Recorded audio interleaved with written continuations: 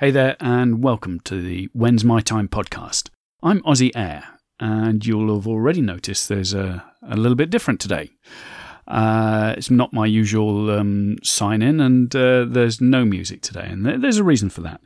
This is not the usual fairly upbeat thing. It's not going to be depressing. It's nothing like that, but I do need to mark an anniversary today, because today is Friday the 21st of October 2016. And I need to mark something that happened 50 years ago. Now, for a lot of you listening to 50 years will seem like ancient history. People of my generation, though, no, it seems like yesterday.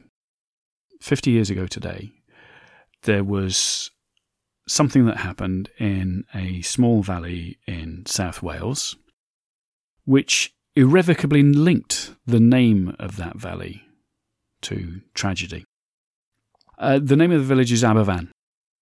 Aberfan was, like many valley towns and villages in Wales, was a mining village. As indeed I grew up in coal mining, almost 200 miles away from there. My father worked in the coal mines, my grandfather did, my uncle did, and in fact, for a very short time, I myself worked at an open cast coal mine. I've talked about that in other times, and that's not the point of this. But mining is something that's now pretty much died out in the UK, but it still, for people who are connected with mining, it still bonds us. Now, that may seem silly, it may seem airy-fairy, it may seem nonsensical, but there is a bond between people who have been touched by mining. I suppose because it's a dangerous activity, and it is well known to be associated with tragedy. And this was a tragedy that happened in Aberfan on the 21st of October 1966. But it was a tragedy of a different sort. You see, normally mining tragedies killed the mine workers themselves. But this one was different. This one was so different. What this was, now, if you're familiar with mining, and maybe you're not many people are these days, particularly in the UK, mining has a habit, or part of the process of mining, is to actually create a lot of waste product. It's called slag. It's the stuff that is dug out of the hole, but is not coal, it's not usable, has no commercial value whatsoever. And so the practice is to just build a big pile of this stuff. And every colliery, every mine, had at least one slag heap. They're called slag heaps, or spoil tips, some people call them. But slag heaps is what I grew up with in Derbyshire, knowing them as. And these are big, usually black and unsightly, dirty hills of waste material. And the mine above Aberfan, high up on the hill above Aberfan, was no different. And what had happened is a slag heap had been built on, it's more of a mountain than a hill, high up on the mountain above the village. And not only above the village, directly above the junior school. And in the days and weeks leading up to this day, the 21st of October 1966, it had rained more or less incessantly, and the slag heap itself was built above porous sandstone, which had many springs in it. Water just ran through it. And what happened was the slag itself became, I suppose, emulsified, a bit like quicksand. And on that fateful morning, it just avalanched down the hillside, knocked out farm buildings along the way, farmhouses along the way, but then descended upon the junior school. And in that moment, 144 lives were wiped out, 118 of them children. Why does this ring so vividly with me? Firstly, of course it was a tragedy, but tragedies happen all the time, don't they? But there was nothing like this. These kids were my age. You must understand that I was 8 years old at the time, and these kids were around my age. And I remember I used to go home from school for my lunch, and I remember watching the news bulletins, and I was a little bemused, if you like, because I didn't. At 8, you can't comprehend that sort of stuff. Those days, Wales could literally have been the other side of the world, not just a couple of 100 miles to me. But I remember seeing the absolute horror and the drawn look on my mother's face as she watched this, because, as I say, we were part of a mining community. We knew mining. And I'd alluded to the fact that mining is a dangerous occupation. My own father had survived a roof fall in a mine. He'd fortunately been the other side of it. But when the rescue team came down, led by my father's best friend found my dad's shirt. A message was already got to my mum to expect the worst. This was years before this. Fortunately, my father, as I say, was the other side, and he was rescued and barely a scratch on him. But for a time, there was that real fear. So those things are writ large upon my psyche, if you like. But this was different. This was not the mine workers. This was children of my age who had been wiped out by mining. This was children of my age who would now be my age, would now be in their 50s, would now be approaching 60. Now, I remember seeing this dreadful look on my mother's face, one that I hadn't seen before as she watched this. And as I say, as an 8-year-old, I couldn't understand it. And with the unintended callousness, I remember this, and I still feel total shame at telling you this, but I'm going to be as honest as I can. I still feel total shame in telling you this.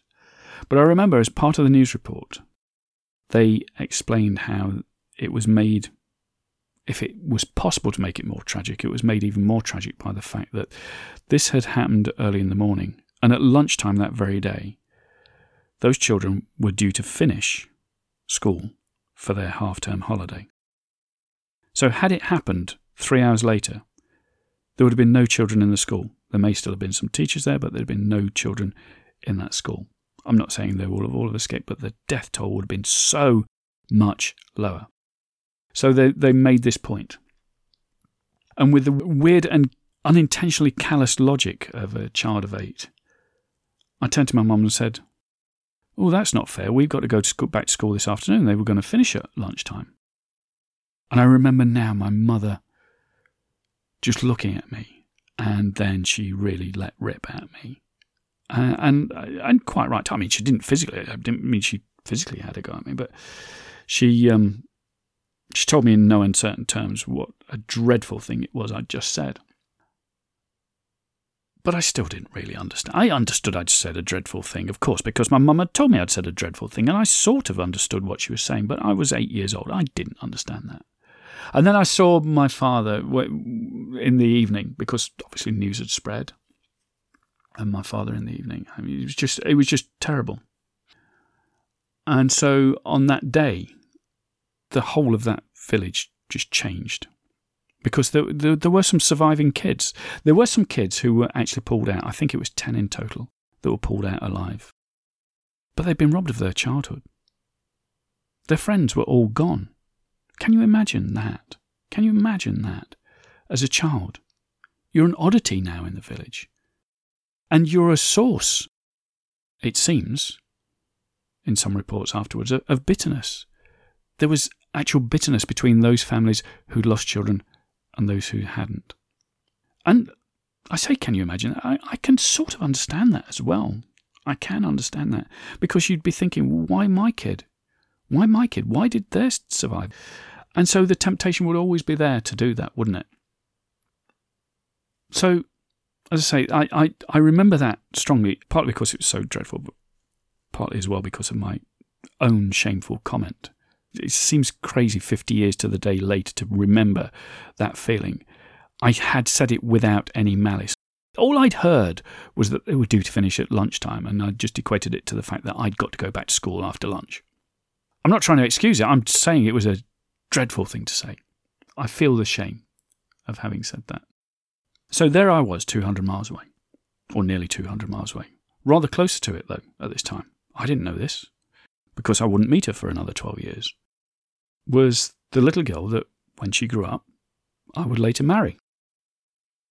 She felt the whole thing much more strongly because, A, she was very close. She was just sort of down the valley from where it had happened. And B, she could look from her schoolroom window. And on the hill, above her schoolroom window, was a slag heap. And so for a long time, she was very, very frightened. Very, very frightened. So Carol's memory of this is far different from mine, although they're both horrific. As I say, I met her 12 years later when we were both living in London, and 3 years after that, so 15 years after the event, we got married in the Welsh Valleys. Now this may seem odd, but this is how large this was writ in our lives, this story of Aberfan. Anybody who's been born after that date probably is aware of it but doesn't feel it the way we did. The day after our wedding, we drove to the cemetery in Aberfan and we walked amongst the graves. And I bawled my eyes out. I absolutely bawled my eyes out. Because I now understood what I didn't understand as an 8-year-old kid. I understood. Those kids should have been alive. Those kids should have been having the lives that we had. We'd been married the day before.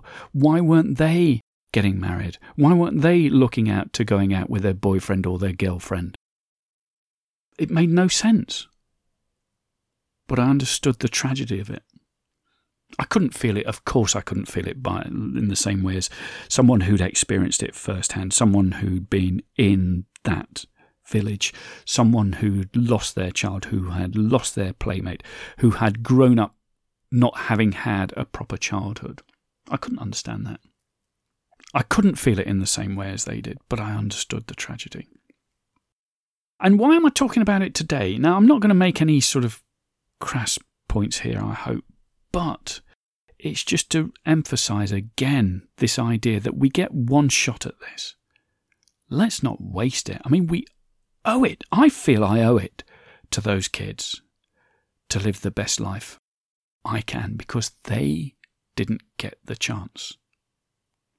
I just want to finish on something. Now, I'm going to put a link. I think probably if you go to the website, I'm going to put a link to a story on the BBC News site because it's a very well-written piece about it, a retrospective of what happened and some heartbreaking photographs, but I would suggest that you go there. But I'm going to read a short passage from that page now. And it's talking about the fact that the avalanche of spoil, the slag heap that came, struck just at the wrong time. Had it been a little later, this tragedy, there would have been people killed, but it would not have been anything like this. So here we go. If only fate had played its hand 20 minutes earlier, the school would have been empty. One tipping gang worker told a subsequent inquiry how the slide began. Now, the tipping gang were the guys who were building the slag heap up on the hill. They were tipping slurry onto the top of the hill. It was starting to come back up, he said. It started to rise slowly at first, sir. I thought I was seeing things.